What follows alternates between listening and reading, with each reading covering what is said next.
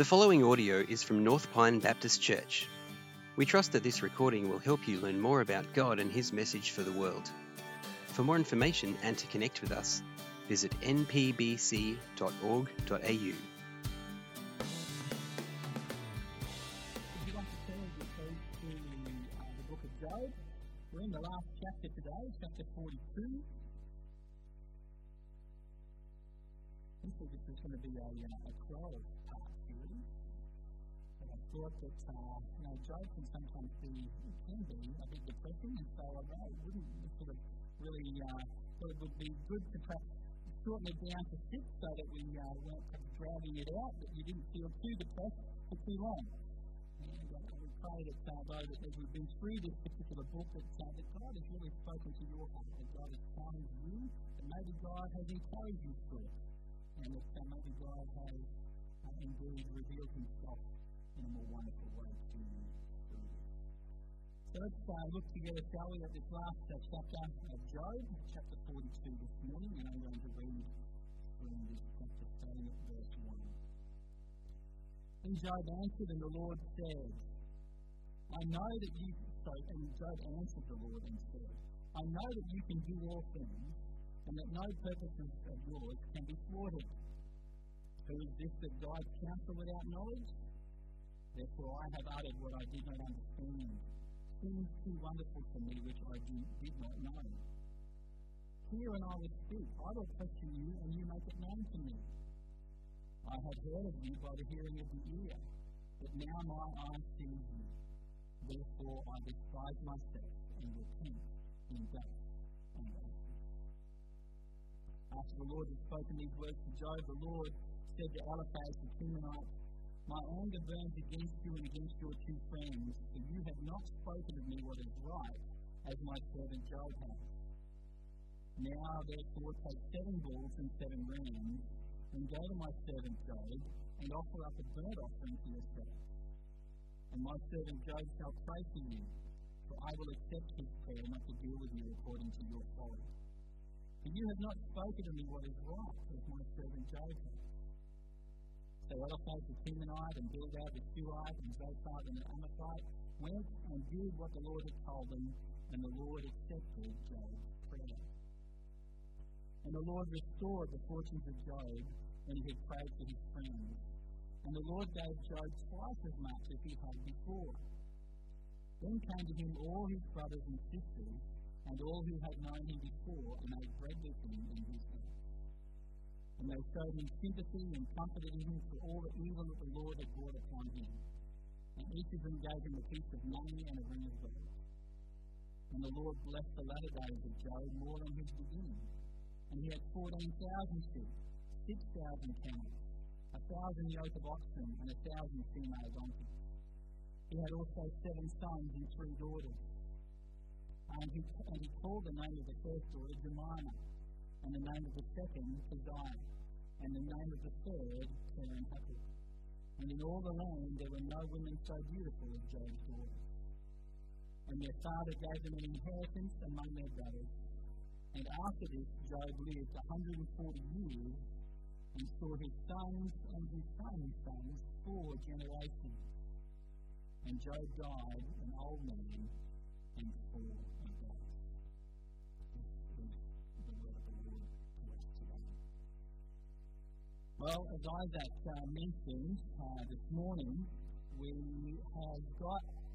we're trying to do is we're trying to make clear the big idea. We're trying to make that sort of fairly clear from up to front. So here we are today in our last message in Job, and kids and adults, if you're writing down the big idea, there it is for you today up on the screen. God uses our suffering to help us to know and trust Him more and experience His grace more deeply. God uses our suffering to help us to know and trust Him more and experience His grace more deeply. Throughout the book of Job, what we've seen is a man who's endured a level of suffering beyond anything which generally most people would have to endure in their lives. In fact, it's probably a level of suffering that many of us could probably even really struggle to fathom the true depth and impact God in our own lives. Satan, Satan at the beginning there, where Satan goes before God and he's been sort of roaming about, throughout the world, and God said that you considered my servant Job, and Job is this righteous man that God said is upright and blameless, and he's a man that does right. And Satan, as far as he was concerned, the only reason why Job served God and worshipped God was for what Job could get out of the relationship. Satan thought that Job was only in it for the material blessings, for all the good things that God gives him in his life. And Satan thought that if all these things were stripped away from Job, then Job would surely curse God to his face. Well, God enabled or allowed Satan to do just that, to strip Job of everything he had, all his wealth, all his possessions, but also all of his children. All of these things were taken from him in a series of really incredible tragedies in Job's life. Of course, instead of cursing God, Job continued to worship God. Satan insisted that if Job was to lose his health, then that would turn him away from God. And God allowed Satan to afflict Job, didn't he? To afflict him with this incredible illness and disease that racked his body with pain and torment. But yet still, Job did not curse God. In fact, we're told that Job did not sin with his mouth. Job did not sin towards God. Job, of course, was struggling to understand what was going on. And in chapter 3 and 4 of Job, we see Job, in chapter 3, Job pouring out his heart, as if to say, I wish that I had never been born. We sort of start to get a bit of a window into Job's suffering when we read through that chapter 3 and we see the anguish that Job expresses in his words, as if saying, if this is my lot, I wish that I had never ever been born. And that day that I was born, that the day that that it was announced that a boy had been born, that day would be completely stripped from the record, so to speak. We also see Job's friends come to offer him comfort. But as we quickly see, what started off as a good kind of a response from Job's friends very quickly turned into a debate and then a dispute between Job and his three friends, Eliphaz, Bildad, and Zophar. They were all trying to get their heads around this suffering that Job had been going through and why Job was going through it. And for Job's friends, it was really simple, wasn't it? They came to the conclusion that God is perfectly just and good in all that he does. And because God is just, God enacts perfect justice in the world. And he rewards those who are good with good things, and he curses and he brings suffering on those who punishes those who are evil. And therefore, because Job is suffering, his friends automatically come to the conclusion that God is punishing him because Job must be guilty of some terrible sin. Now, Job agreed that God was in fact just. And in fact, Job also, believes that God rewards those who are good and punishes those who are evil and wicked. But the thing that Job, that he could not admit was the fact that he had done something wrong against God, that he had sinned against God. And so he was struggling with this, and in that struggling, in this big sort of issue that Job has in his mind about God, it causes him to doubt God's goodness and his righteousness. And it results in Job, throughout the, as we see Job sort of, speak more and more through the book, we see that Job sort of starts to lift up his own righteousness. He starts to put himself above God in a way. And he starts to get proud about his own righteousness. And he starts to question God's wisdom and God's knowledge. The thing that both Job and his friends failed to realize was that God himself could actually have a purpose in a righteous person suffering in the world. They just did not have a category for that. In fact, Elihu begins to explore this kind of thing in chapter 32 through to 37. And so we see that Job demands an audience with God to state his case. And God, we see, shows up in chapter 38 through to 41. That we looked at last week. And God asks, Job has all these questions for God, but it is God who actually seeks to ask Job the questions.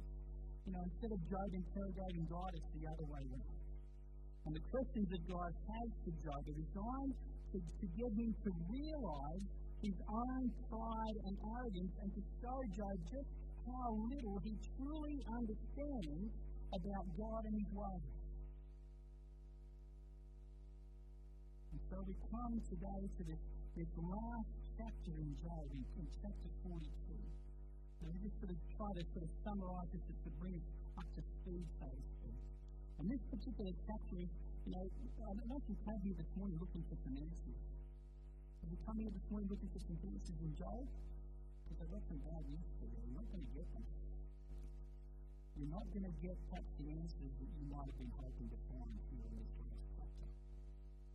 In fact, sometimes we like it, the last chapter of a book to sort of just bring everything together, don't we? To sort of summarise it all nicely, to put it up in a nice little package with a little bow on top so that we think, oh, good, now I've got it, now I understand it, it's all okay. It doesn't necessarily happen here in Job chapter 42.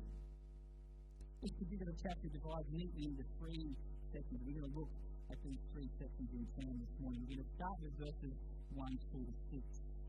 And we're looking at this, and it says, Job's encounter with the living God leads him to a deep repentance. Alright, so that's your first point today, that Job's encounter with the living God leads him to deep repentance. Because having been confronted by God, and having it revealed to him how far short that Job fell of God's glory, of his wisdom, of his knowledge and understanding, of his power, of his might, of his glory.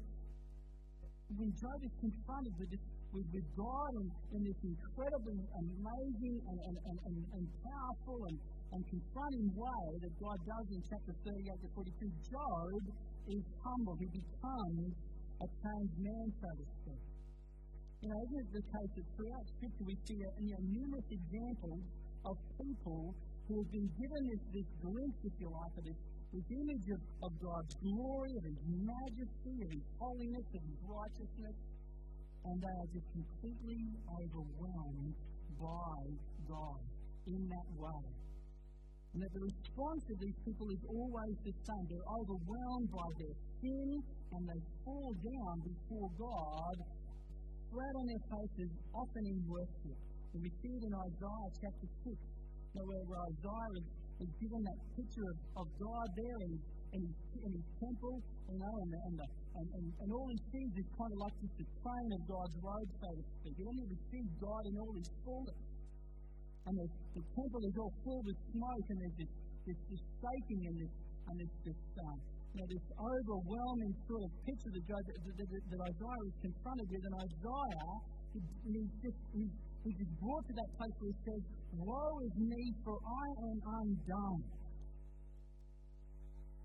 He said, "I am completely laid bare before this almighty and holy and majestic and glorious God, and I cannot be in his presence because I realize my sin and my unholiness and my unworthiness to even be in God's presence."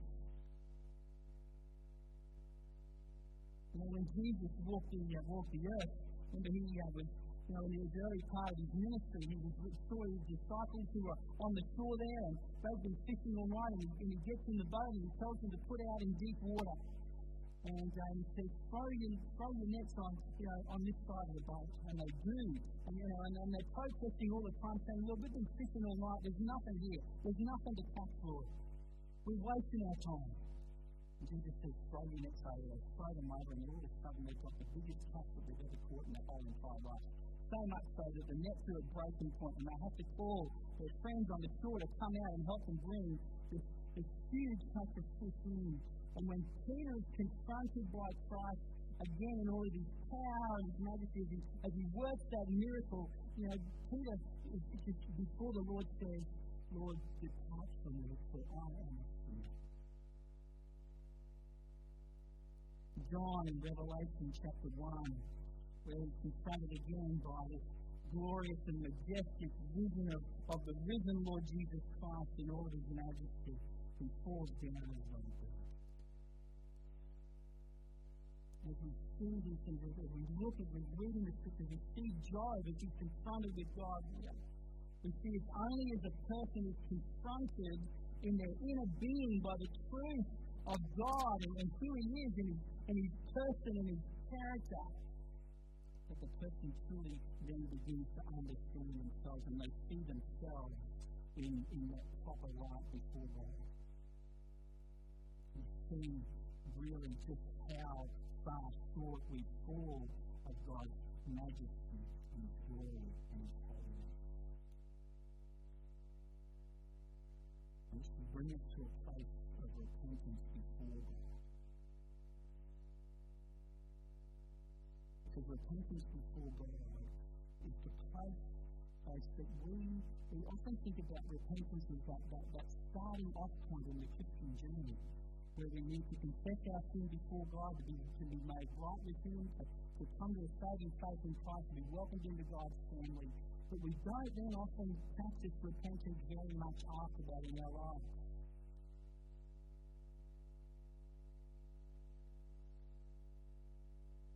Repentance is that place that we need to be regularly brought to. Not just a one-off time, but daily do we need to be confronted by a glorious and majestic and holy God. To see Him in all His exaltedness, if you like, all of His awesomeness, and for us to see ourselves in our own proper place before God.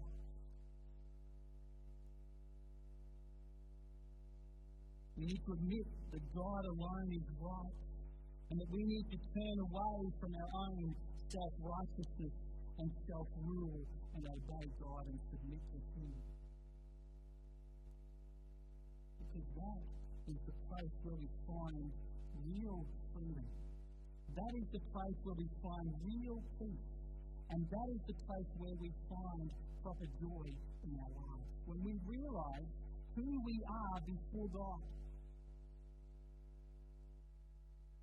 In this passage, Job admits, or confesses, if you like, three things about God. And in this, we see what true repentance really is all about. The first thing that Job confesses is this, is that God alone is sovereign. God has the right to do whatever He pleases and whatever He determines according to His will. And God promises that what He does determine will be accomplished. Listen to what Job says in verse 2. I know. That word know is no longer an intellectual knowledge. It is now an experiential knowledge in Job's life. He says, I now know that You can do all things, and that no purpose of Yours can be thwarted, can be altered, can be changed, can be brought to nothing. What Job realized here is this, is that it's ultimately our ways which must bend before God's ways, not the other way around. Sadly today, we see too often people wanting to bend God's ways to their own ways, to man's ways, to man's wisdom, to deny God's wisdom, to deny His knowledge, to deny His authority, His sovereignty, and instead to put themselves in that place of absolute rule and authority in their own lives.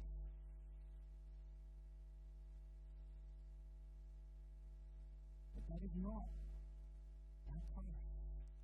That is not what is required of us when it comes to our relationship with God. God alone is sovereign. in all things. Not only that, God's wisdom makes human wisdom look like ignorance. We see that in verse 3 where Job says, "Therefore I have uttered what I did not understand, things too wonderful for me which I did not know."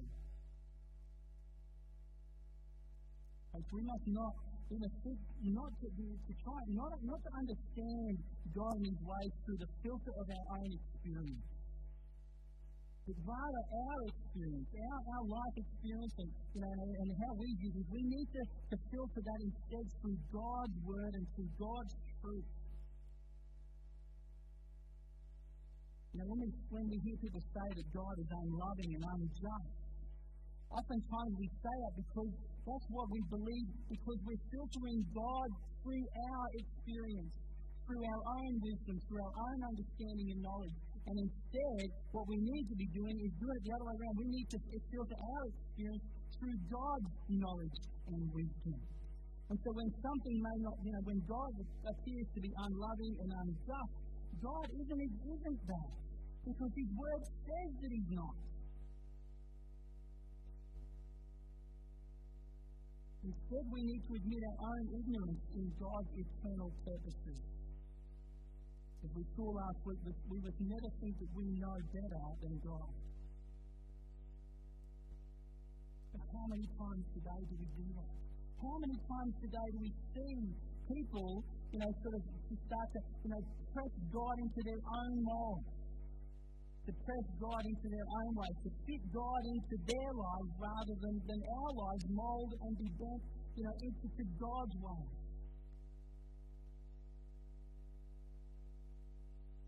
The first thing Job confesses is that exalting his own wisdom above God, Job realizes the extent of his sin. Job says in verses 4 to 6, he repeats God's word. He says, "Hear and I will speak." This is God's word for Job. "I will question you and you make it known to me." And Job says, as he reflects back on God's word, as he reflects back on all that God has revealed to him, he said, "Lord, I heard of you by the hearing of the ear, but now my eyes see you." Job sees God in an entirely different light. He says, "Therefore I despise myself and repent in dust and ashes." And it was Job's suffering that brought him to that realization of who God really is.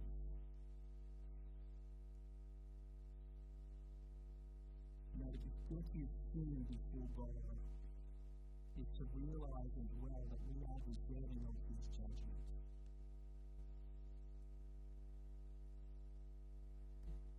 Job says something here. He says, "I repent in dust and ashes." Job not only realizes that he's wrong in God's eyes, but here we see Job begin to truly mourn over his sin. That dust and ashes refers actually to a mourning. It's this attitude of spirit and posture of mourning before God. Job realizes that he has offended God.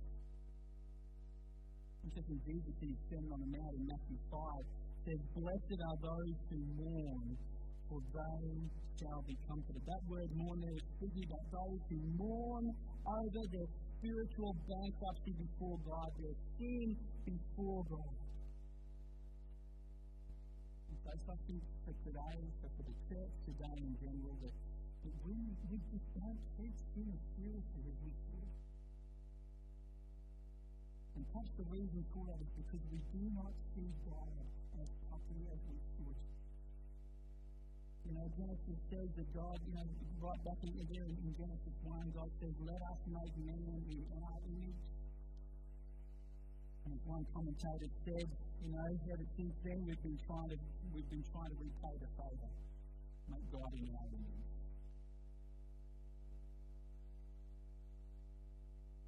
I think in some ways, Job and his friends have been trying, even though they've been trying to get their heads around God, they've been trying in some ways to actually force God and to push God into their own image and and understanding of Him. God is giving this renewed picture of God.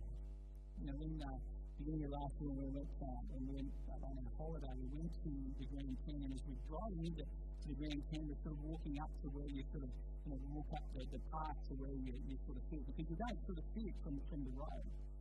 As we're walking up there, one person sort of, I remember saying to, I don't know if it was myself or all of us, he said, "You ever seen this before?" And we were sort of saying, "No, we've never seen this before." He said, "When you get there," he said, "it'll take your breath away."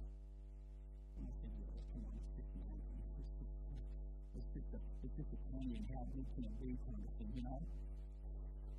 It's sure enough, and you kind of just come over a bit of a ride, and all of a sudden it's just there before you, and you're confronted by this incredible scene. It almost literally does take your breath away. I think it's something as mundane as the Grand Canyon here in this world can have that kind of effect on people. Surely the glory and the wonder and the beauty and the majesty of God, what is that going to be? And all its fullness. So that's what we as God's people have got to look forward to. But we also need to try now to understand God as our finite minds are able to. We need to see God in that grandeur and in that glory, in that power and that might and that majesty, and allow God to humble us. Because we walk around as God's people with our heads up in the clouds sometimes, with this air of self-righteousness and goodness and everything about us. And we push God into our own molds, and we try to fit God into our own lives and make God into the person that we kind of want Him to be. But God is not like that.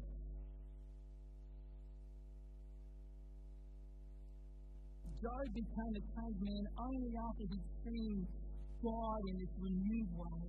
And I think perhaps, for us people today, that's what we need to be praying more fervently for today as a church.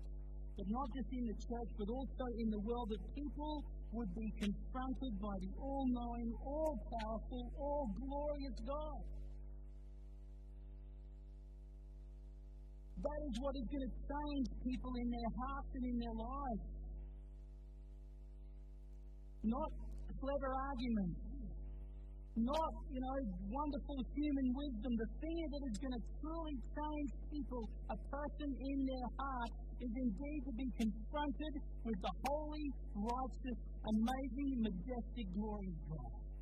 And folks, we need to be praying more for that to happen. Not only in our own lives, but in the lives of God's people around the world, but in this world as well.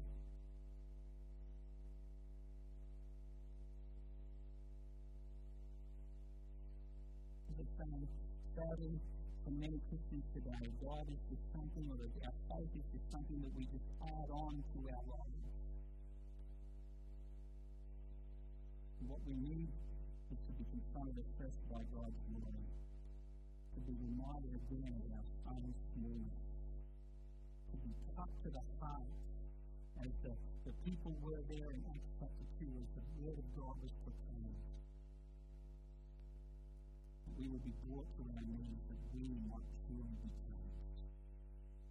That we might truly see God and know God.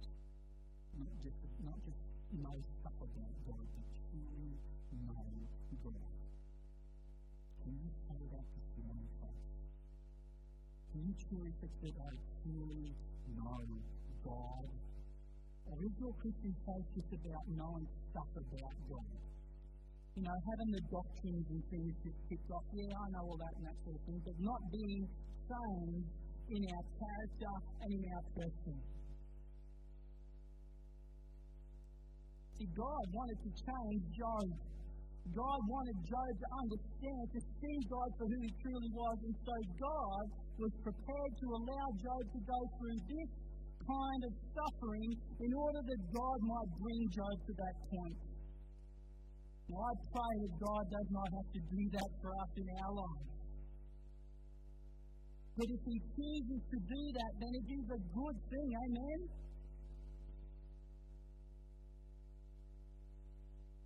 As we are changed, we then become more and more God's instruments of grace and blessing in this world. We see this in the next section, verses 7 through to 9 of our passage this morning.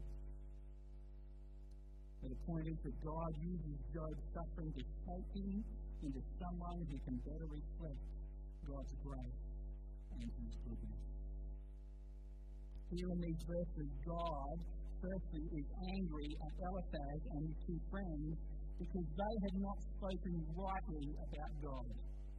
There were some things that they did get right, but they hadn't spoken right about God in terms of understanding God's ways in Job's suffering. Are you guys feeling hot in here? Yes? Can someone just check the aircon, please? If you wouldn't mind, that'd be great. Something there.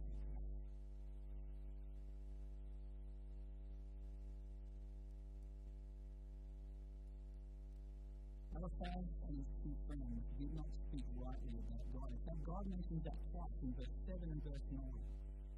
So they had presumed to know God and to speak on God's behalf and judge according to his ways, using their own knowledge. But God says, you were wrong in that.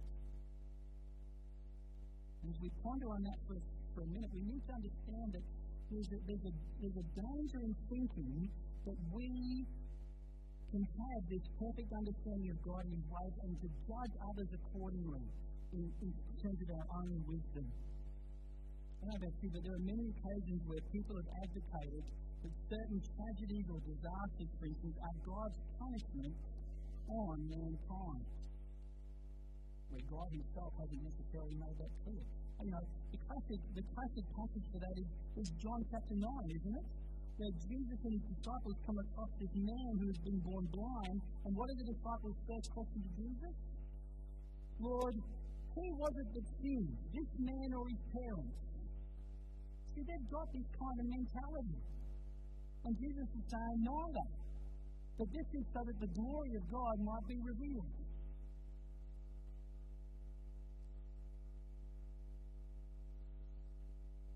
Whatever folks we presume to know of God needs to always be tested against the Scripture, which is God's revelation to us. And we must never presume to pronounce God's judgment on things where we are, we're just looking at it from a human wisdom perspective, or to judge others from a human perspective, because it's so easy to do. And God here, he says to Eliphaz and his friends, guys, you were wrong in this. You should never have done that.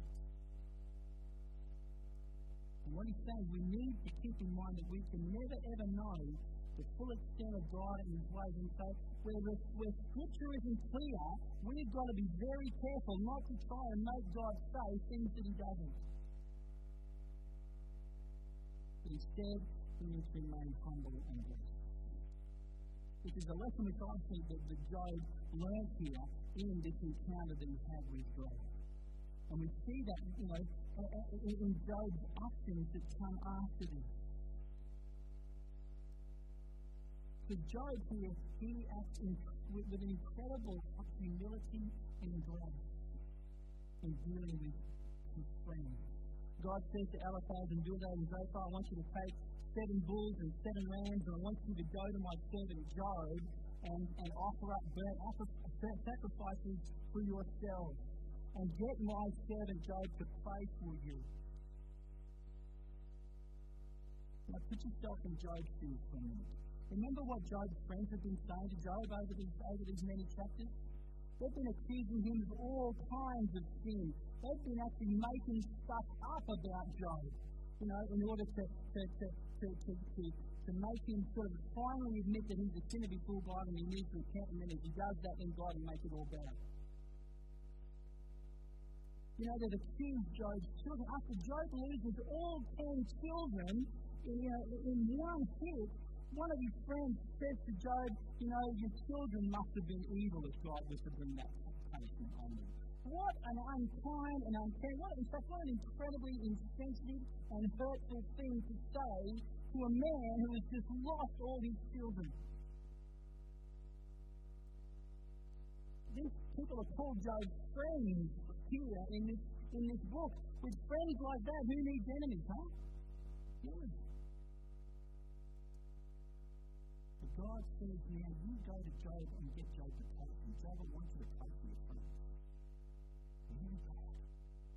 You truly want me to pray for these people who have just spent the last I don't know how long just bagging me out and just condemning me and calling me all kinds of things? Really? Yet, Job obeyed. But I don't want you to miss this either. As we look at this particularly this section here of this chapter, we need to remember, we need to keep in mind here, or we need to see behind what this action of God, we need to see Jesus. We need to see this as a precursor to Christ coming into our world. Because in Job, we see a righteous one who suffers unjustly and then is a mediator between sinners and God so that their sins could be atoned for and they could receive forgiveness from God. Job here is this kind of glimpse, if you like, of this perfect mediator who will indeed one day come and take care of all of human sin and reconcile people to God. So don't miss that. You know, the remarkable thing for me here in Job is this, that he would pray for his friends, that he graciously prays to God on their behalf. He intercedes for them. In fact, as I reflected on that, I thought, only someone who has truly experienced the grace of God in their lives, who has seen for themselves who they truly are in the sight of God, forgiven sinners who have been graciously by God. It's only when we understand that, I believe, that we could ever do such a thing as God asked Job to do here, to pray for our enemies. Remember Jesus' parable of the unmerciful servant in Matthew 18:21-35? He's a person who, he's got this incredible large debt. He goes to the ruler, and the ruler brings him before him, and he says, it's time for you to pay up. And he says, I can't pay up. I don't have the money to give you. But please be merciful to me. And so the ruler ends up being merciful and says, I'll forgive you your debt. Go away. It's all done. It's all dealt with. And immediately this man goes outside and he comes across a man who owes him this miserly amount of money. And he grabs this man by the collar and he says, where's my money? Give it to me now. And the man says, I haven't got it. He said, I can't pay up. And so the man who's owed the debt gets this man thrown into prison along with his family. And Jesus says, there's a message here we learn. That we need to realize how much we have been truly forgiven by God. How much of God's grace has truly been poured out in our lives. And it's only as we understand just how unworthy we are before God and how gracious God has been to us that we can then, with God's help, actually start to show God's grace and forgiveness to those around the world. And I think that Job is able to do that with his friends because he understands the grace and the forgiveness of God, the extent of God's grace and forgiveness for him. Have you really contemplated the level of God's grace towards you and your life? The forgiveness that God extends to you through Jesus Christ, day after day after day.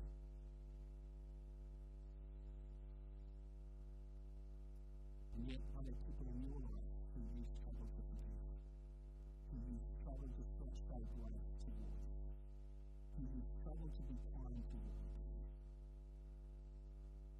And God needs to give us a picture of the level of good grace and forgiveness we receive from Him. There's one really important thing to note here that before we move on, that Job prayed even though his situation remained the same. At this point, nothing had changed for Job. His fortunes hadn't been restored, his health hadn't been restored. Job is still in the same place that he's been in since chapter 2, the end of chapter 2. And yet he still prays for his friends. I think here that God is actually testing the genuineness of Job's repentance. Was Job ready to trust God and see his sins forgiven and restored, even though his circumstances remain the same? Of course, we see that Job was, and he did. Final point.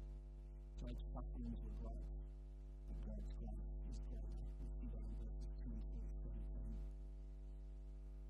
Now, at the end of the account of Job here in his sufferings, we see that God restores to Job twice as much as he had previously.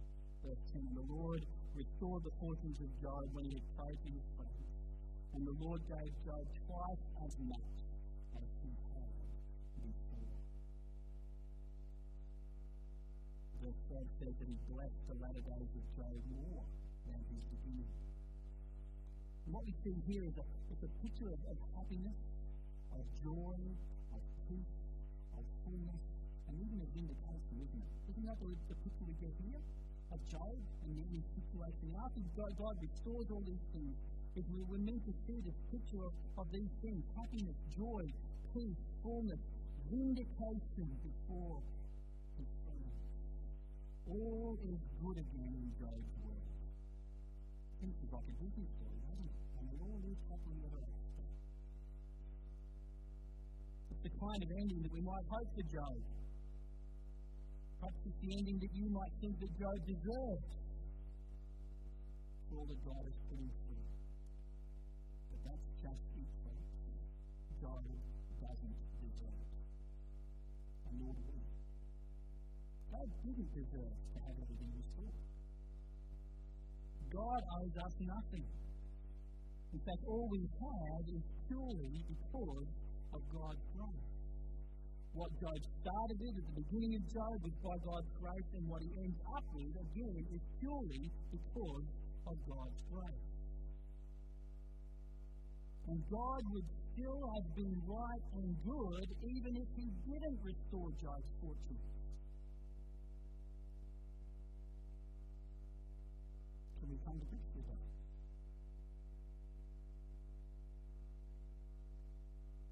But God did choose to bless Job in this way. And so God has blessed us abundantly as well. God may not give us the perfect life in this world. In fact, we know all too well that this life is not perfect and all things do not go to plan in our lives. We may have to endure much suffering and hardship and pain. But in the midst of that, what God does promise to give us is himself. And folks, that is the thing that we need to come to grips with most in our lives, that God needs to be enough for us. God alone needs to be enough. I know what you're thinking of when you think of heaven and that sort of stuff, and what heaven might be like, and perhaps there are things that you're looking forward to in heaven.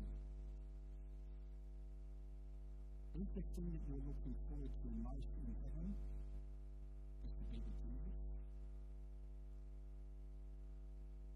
Is that the thing that you're looking forward to most? Because if it's not, then it means that Jesus doesn't surely have the heart that these other things do.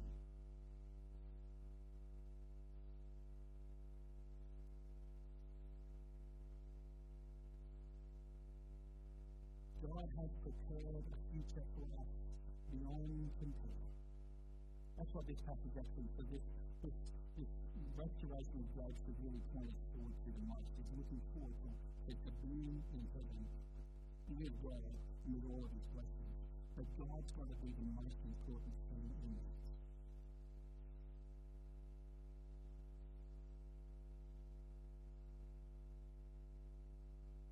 Jesus said to his followers in John 16:33, "In this world you will have trouble, but take heart, for I have overcome the world." In a way, that's kind of what the message of Job is. Job has a life full of trouble. But his ultimate hope is in God. And that ultimate hope has to be in Christ. Because if it's not, we're going to be vastly disappointed. And we're not worshipping God as we should. God doesn't have that place in our hearts that He does, that He deserves. It's confronting, isn't it? It's confronting. What's God been saying to you today? What's He been saying to you through the Spirit? Are there things in your life that you love more than God? Are there things in your life that you need to trust God more with? To trust His wisdom and His knowledge and His way more than your own? Are there attitudes and actions that you need to repent of?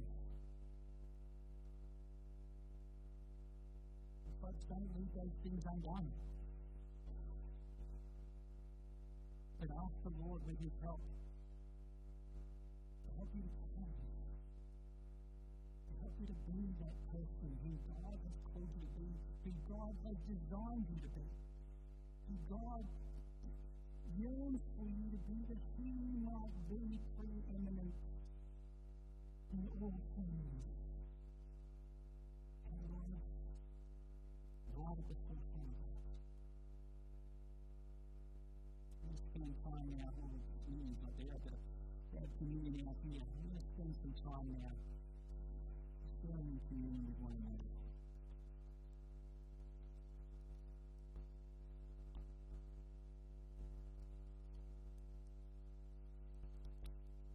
We can move the clear plastic from the cup and that'll expose the wafer there.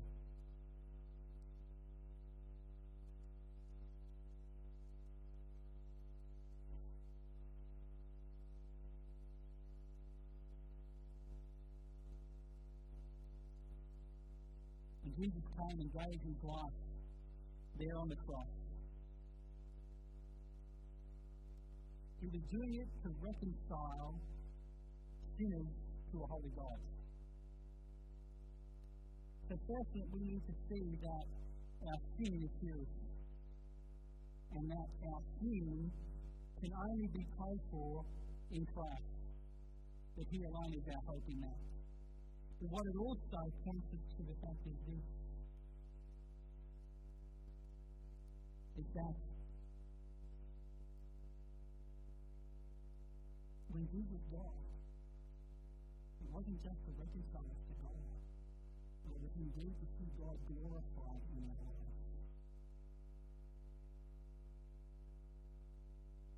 And so as we eat of this bread this morning, let us keep remembering that yes, we've been reconciled, praise God, but we've been reconciled for purpose, to bring God's glory. And so we need this bread, let's pray that we might indeed be people committed to the glory of God in our lives. Let's eat.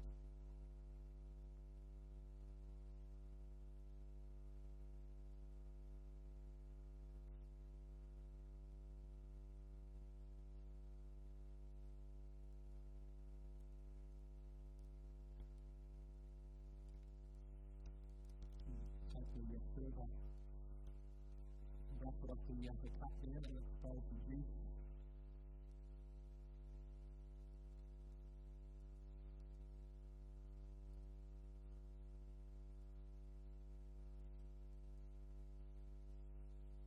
And Jesus shared the Last Supper with His disciples. He said that He invited them to drink of the cup, and He said, I will not eat and drink of this cup again until I share it with you in my kingdom. That kingdom really was inaugurated there through Christ's ministry through His death and resurrection. That kingdom was inaugurated there. As we are now today part of the kingdom of God. like any kingdom, a kingdom has a king. Isn't that right? A kingdom has a king. But that king is not just a king who just rules and reigns over things willy-nilly. He does so with a purpose, but he's a king who loves us with an everlasting love. And that's true to us, to the fact that he would lay down his life for us. So let us point now to our king. Let us drink in thankfulness for all he's done. Amen?